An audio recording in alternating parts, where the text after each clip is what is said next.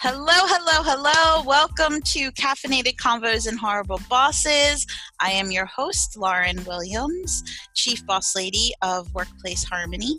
We help businesses thrive in times of chaos and change as we are experiencing currently. But today we are here with my wonderful guest, Mr. Aaron Windle, and we're going to be speaking with him about his horrible boss story, about his caffeinated beverage of choice, and about his experience, because Aaron's led a ton of teams in his career and just his experience being a great boss. So, Aaron, would you please take a moment and introduce yourself to our audience? Hey, sure.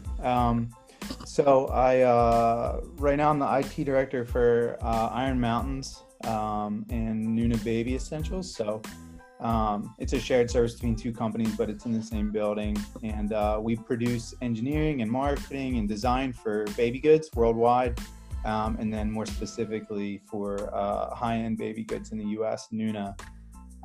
Really, really cool baby gear coming out of Morgantown, Pennsylvania, which is small spot, but doing some really cool stuff. The hub of commerce, Morgantown. Yeah, right. Kind of interesting. I would say a high percentage of the products from a baby gear perspective are produced, like from an engineering and design in Berks County, Pennsylvania. Really? Yeah, like a large chunk of them. Because of the nature of Graco Baby starting there, and then Graco growing, and then kind of the outspring of people that worked at Graco that lived in Berks County because it was local and small, and then it grew really, really big. Yeah. And then they all kind of stayed in, you stay where you're at, and they're in Berks County, and so a couple of these other ones little popped up, but yeah. And then the guy that I report to, the CEO, Nate Saint, and he used to work for Graco, and between Nate and his dad have invented like a crazy amount of the different things, like so your pack and play was invented by Nate's dad. The original like motorized swing was invented there. I mean, it's pretty cool. Yeah, pretty cool history. You would never know. Yeah, both absolutely baby lifesavers, I will say. Yep. So thank you to them. That is pretty awesome. What's one thing you've learned through baby industry you didn't know before you worked in it? Oh man, that's interesting. I mean, I've learned so much over the last, I've been here for about a year. And so probably that the inventions that we have now in relation to baby gear weren't invented out of necessity to help people, but more a necessity to figure out, like, Graco started not producing baby gear. They were producing metal stamping and producing metal fabrication. And so they basically, the leadership there said to these two guys, like, hey, we need to figure something out.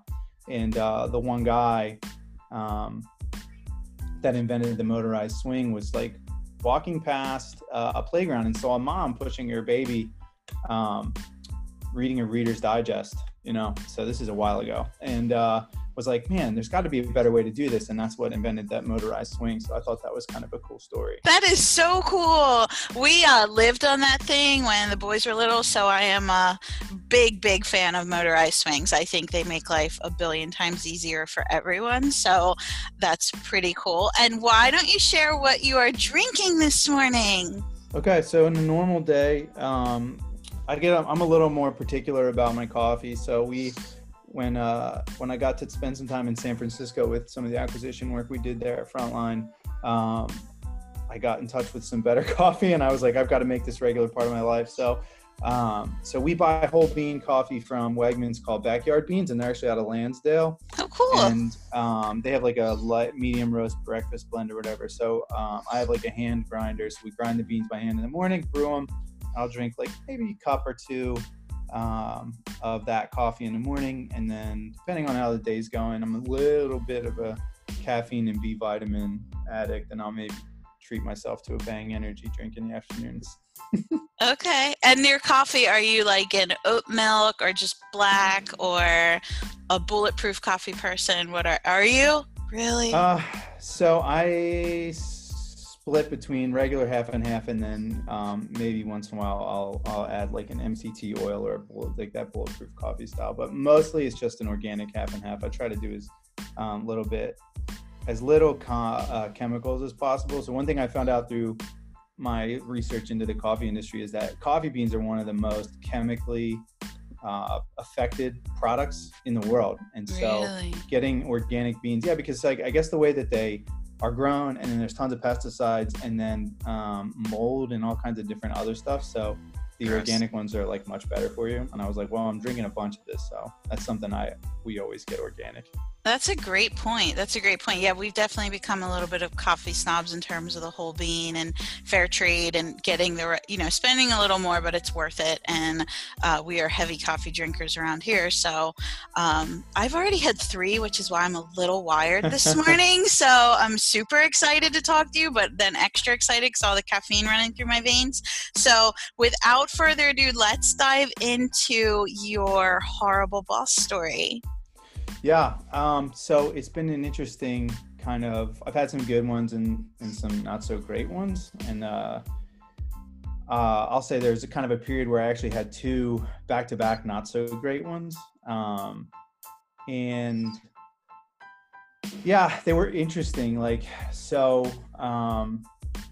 I've kind of found through some bad boss experiences is a lot of your experience with your boss is going to be based on their own personal, I'll say maybe insecurities is what I've experienced, right? Mm-hmm. Same.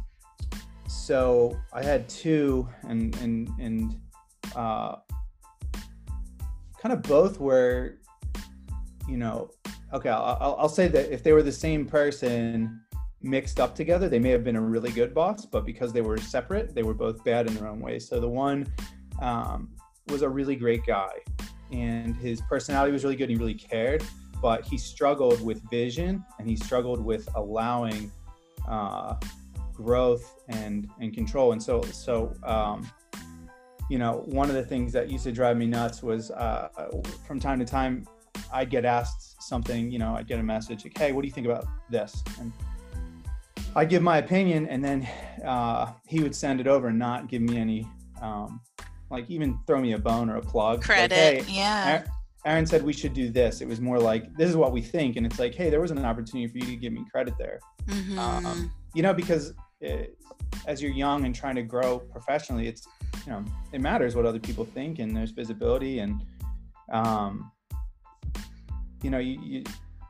so it just matters. And every time that kind of thing would happen, it would just erode a little bit more and more of my trust there. Right. And so that was one. And then the other was like kind of the inverse of it. Wait, back to Horrible Boss 1. How long did you work under them? How long did that last? About, I want to say 3.5 years. Wow, you made it a long time. You are the record holder right now. So congratulations to you on that. I think for everybody, as you grow professionally, you got to really make a decision about what's important to you, right? And so for me, I knew he cared about me and about things that were important to me and things that were important to me about my job. Now, growth and getting credit for things and wanting to feel like less control over what I was doing and being given empowerment to go do the things that I needed to do, and just to have him support me was really important. But he really cared about me as a person. So it was like, it made it palatable. Plus we were going through a lot of really cool stuff at the time. So it just was like, you got into a method where, you couldn't focus too much on the negatives there. And even though you weren't necessarily getting some of the pieces you wanted, that vision that like, hey, here's where we want to go do it kind of mentality, knowing that he cared was really valuable. So, I just kind of hung in. Mm-hmm. I don't think it was something I could have done forever, but yeah, you kind of take it and you make it what you can, and if you can learn out of it and grow from it, that's one of the best things ever. Yep. So Horrible Boss 2? Yeah, and so these 2 were kind of relatively close career-wise, and the second one, he seemed to, he and I saw eye to eye on a lot of the vision for what we were going to be doing and a lot of the direction.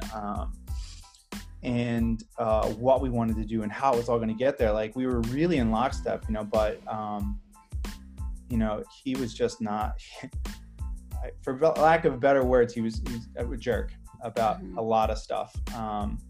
And along with that was an unwillingness to have difficult conversations with me and with other people, and an unwillingness to allow. So his insecurities were not based on his lack of vision and knowing that he didn't know where to go. It was more his insecurity about his position and where he was going professionally. And so that manifested in a lot of control and a lot of, bizarre interactions. And then it just eroded a lack of trust to the point where I felt like I was being put in a position where I had to continue to bring up the difficult conversations. And try to bridge it with him. Yeah. And like, it just became like, I think if you talk to him now and ask what he thought, like he would have no idea that it was a miserable, for me, it was like a little over a year. Mm-hmm. And it just was like probably one of the toughest kind of professional experiences. And so I think back about those two, and I've been coached that sometimes my expectations for my management or my leadership are too high, right? I expect too much, and I think I try to hold them to the same standards that I hold myself. And so I've been able to take those two experiences and bring them together and just say, look, I learned a lot about things I'll never do to people that work for me. Mm-hmm. I will give them the authority to go do what they need to do, and be a guide for them when they need help, but also allow them to get in there and to fail, and to learn through those processes, and to give them a vision about what I want to do and where I want to go. And then also like allow people to be really strong in areas that I'm not. Yeah. And to help, kind of foster that growth into those areas and say, look, these are areas that you're really, really strong at. And this is how I think we can help make you even better and put them in a position to be successful, and then broadcast their name when it happens. And I think as a manager, it can be uncomfortable at times. If you're consistently telling everybody else about all the wonderful things that the people on your team are doing, you feel like, well, what am I doing? But you're leading them. You're leading them to greatness. So and it's awesome, and it's a lot of fun to just see the success. But I think, and this is where I think some of those insecurities manifested in those two leaders for me, where they just couldn't understand that, like, having people like me and a couple of the other people that were on the team underneath them that were really good at what we did. I mean, that sounds a little, I don't know. I feel like I was good at what I did, so I'm happy to say it that way. But well, instead of being threatened by a team of high performers, they should be thriving and running harder. And I think sometimes leaders get so scared of, they're going to outshine me, they're going to look better. Hey, if they look better, that's great. That is something you should embrace, and you should love if your team looks better. They should look better than you, because you should be teaching them and you should be helping them grow. And hey, if you have a great idea and I don't share it out and give you credit, shame on me. That was not my idea. Like, idea stealers are the worst. Yep. And I think I always looked at it like, you know what, I'm going to promote these people as much as I possibly can here, so that number one, that like, because if nobody's ever doing anything good in your team, that you get asked the opposite question, like, what's really going on? But two, like, let's just say your worst fears are revisited and that person gets plucked and moved into a better position. If you've done everything in your power to promote them to something great, you've now just built a really strong relationship with somebody else that you get to work with. That's great. And so I just don't think anything positive could ever happen, because the worst thing that could happen is you squash it. And then some, eventually people that are really good, they get noticed.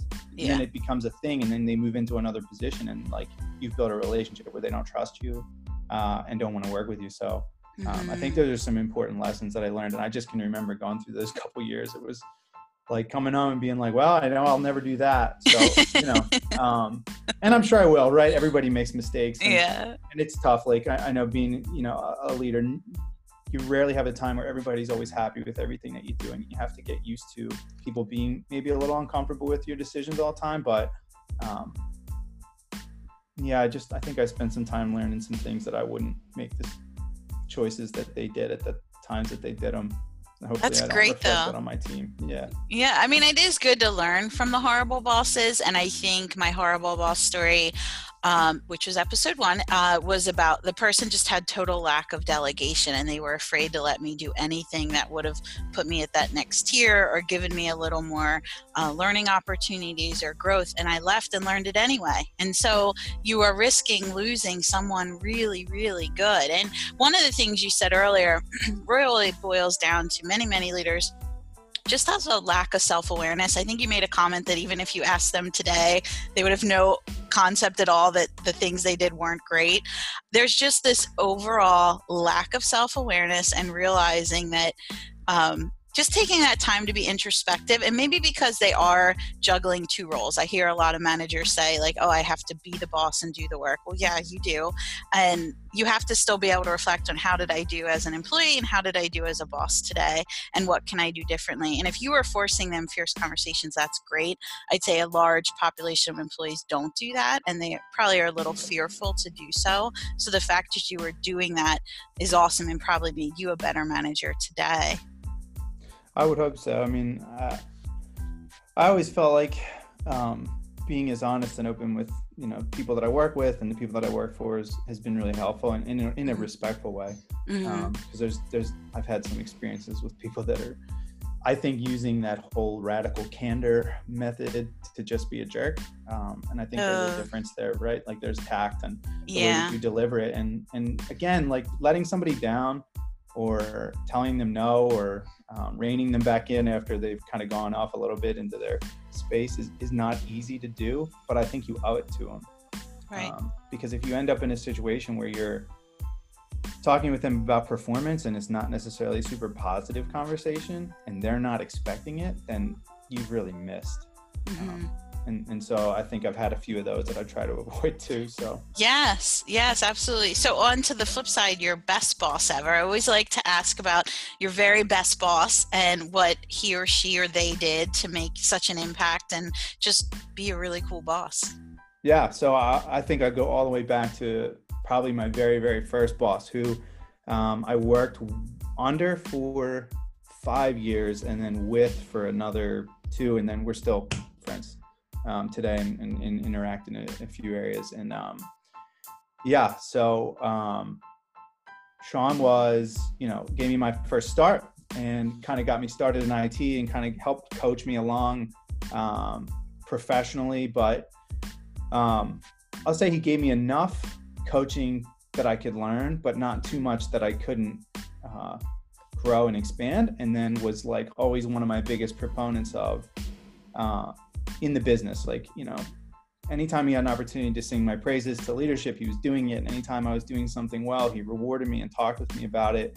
But he was also really willing to have hard conversations with me. Like when you're young and stupid and you think you know it all, say things you shouldn't say. And, he was always willing to just say, you know what, like this is tough, but here's a conversation we need to have.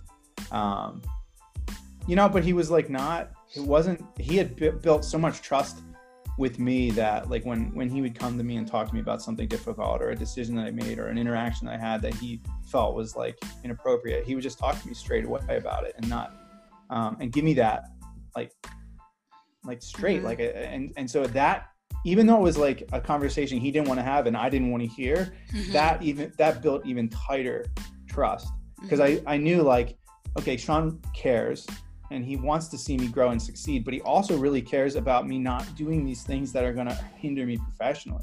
Yeah. And so like there was this really unique mix there where he cared about me personally. He wanted to help develop and grow me, but he also cared about me professionally, making sure that I was getting what I needed. And I don't know, he was very secure in who he was in relation to his position and what he was doing. And so that enabled him to be free with kind of producing. And ultimately, as he moved on to something else, I succeeded him into his role.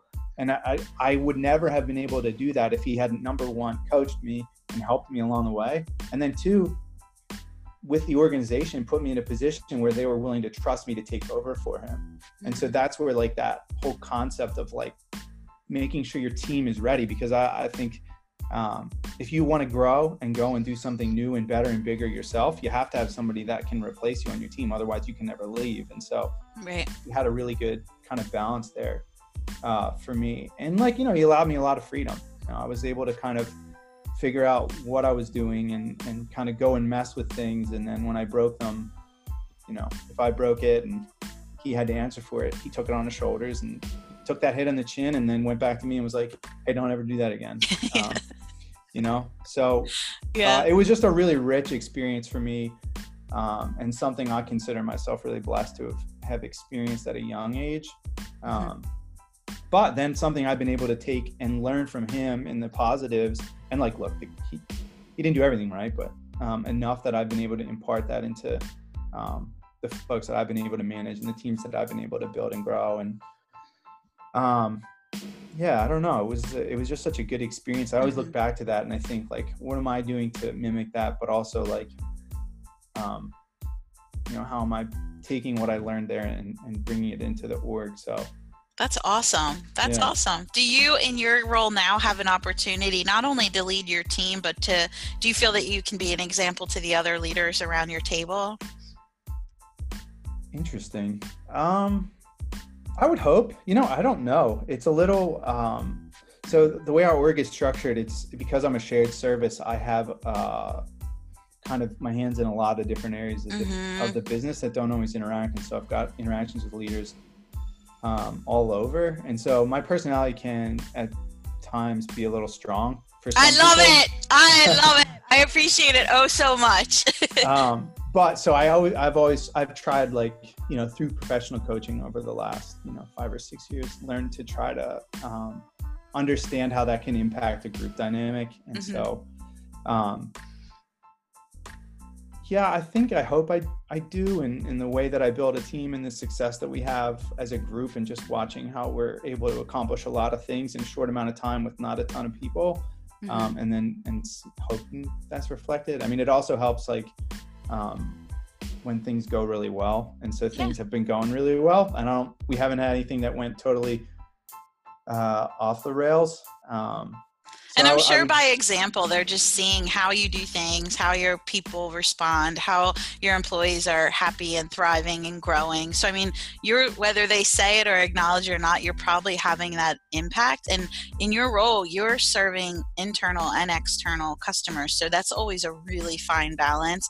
And I have always found that internal customers are so much harder to service than external. The expectations are high, and it's always jockeying for who you can get to first and whose need is more immediate. And there's a fine balance in a leader who can, like, delegate the work out, but also make sure each person has an opportunity to get the right kind of projects for their skill set and the ones that'll let them shine. So in my experience with you, I've always seen you do that really well and elevate your teams, and also be the one in the room that'll say, hey, wait, did we think about this? And while not everyone loves that, I think it's so good to have that voice in the room that is the person who will not just, like, nod in agreement and will say, this is something we need to think through, or I don't know if I love that idea and here's why. So I appreciate that. I think I found that at times you can be I've been a little too much on that side, where you're, like, thinking about the issues, and it's not necessarily that you think the ideas are bad. It's just, you can see where there may be some gaps. And so what I've found is, like, now I just try to pick and choose the times where you bring it up in a large group setting, and then the times where you bring it up in a small group or a one-on-one, where you just kind of approach someone after and say, hey, look, I think your idea is really good, or I thought what you said was awesome in the meeting. Have you thought about these alternatives? And then one thing I really like is seeing other people succeed. So if I can put something in somebody's head and say, like, hey, I think this might be an approach you could take to solve the problem, and they take that and then go back to their leadership with, hey, this is what I think we can do. And then they get to produce that as their own idea and run with it. I still feel like that's success for me and my group, right? And, like, in IT, you're almost never at the top, right? In front of everybody with the lights on, talking about everything that was awesome. That's not to say nobody, but very rarely do people come and thank you for everything working well. They come and talk to you when things aren't working well, and that's okay, because that's your job, is to help people with problems, solve them, and make it work better long term. But I've found, like, and this is some coaching I got, not from a boss, but somebody that was kind of helping coach me through some of these bad boss situations. Was like, well, so that other team had success, and you might have been, like a key contributor, and your team may have done 60% of the work for that team to be successful, but ultimately that team was successful and the business is growing. That's success as a group, and you can be proud of that. And so that's something I've always had to impart. And so then I just try to find little ways to incentivize the team around those things. Like, we're not always going to be in front of everybody talking about how the IT team was the most important piece, because when it boils down, we're not. We're an important piece of what the business does, but the business has to sell, the business has to make money, and the business needs to grow. And if we're key pieces of helping these teams achieve their goals, we can be proud of that. And so not always easy, especially with multiple personalities of people on a team, and some people needing that. So you kind of have to find ways to do it yourselves. But I have a lot of fun. I think probably the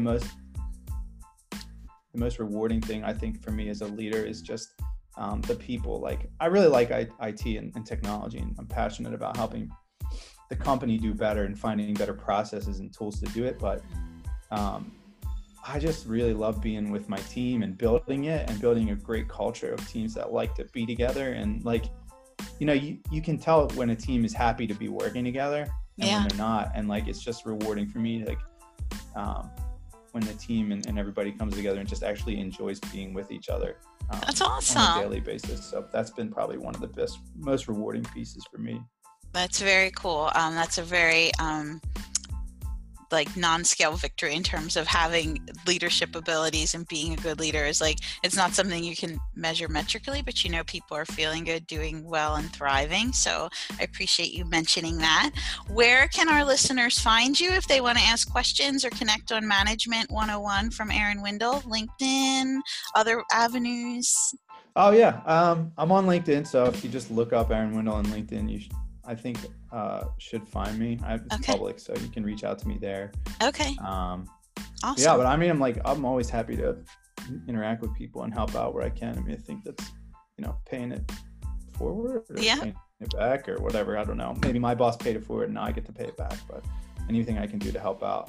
Awesome. Yeah. Awesome. So everyone find Aaron on LinkedIn. Feel free to ask your management questions or his opinions. Aaron, thank you so much for being a great guest on Caffeinated Convos and Horrible Bosses. Can't wait to talk to you again, and can't wait to see the great things you do with your team. Awesome. Thanks a lot, Lauren. Thank you.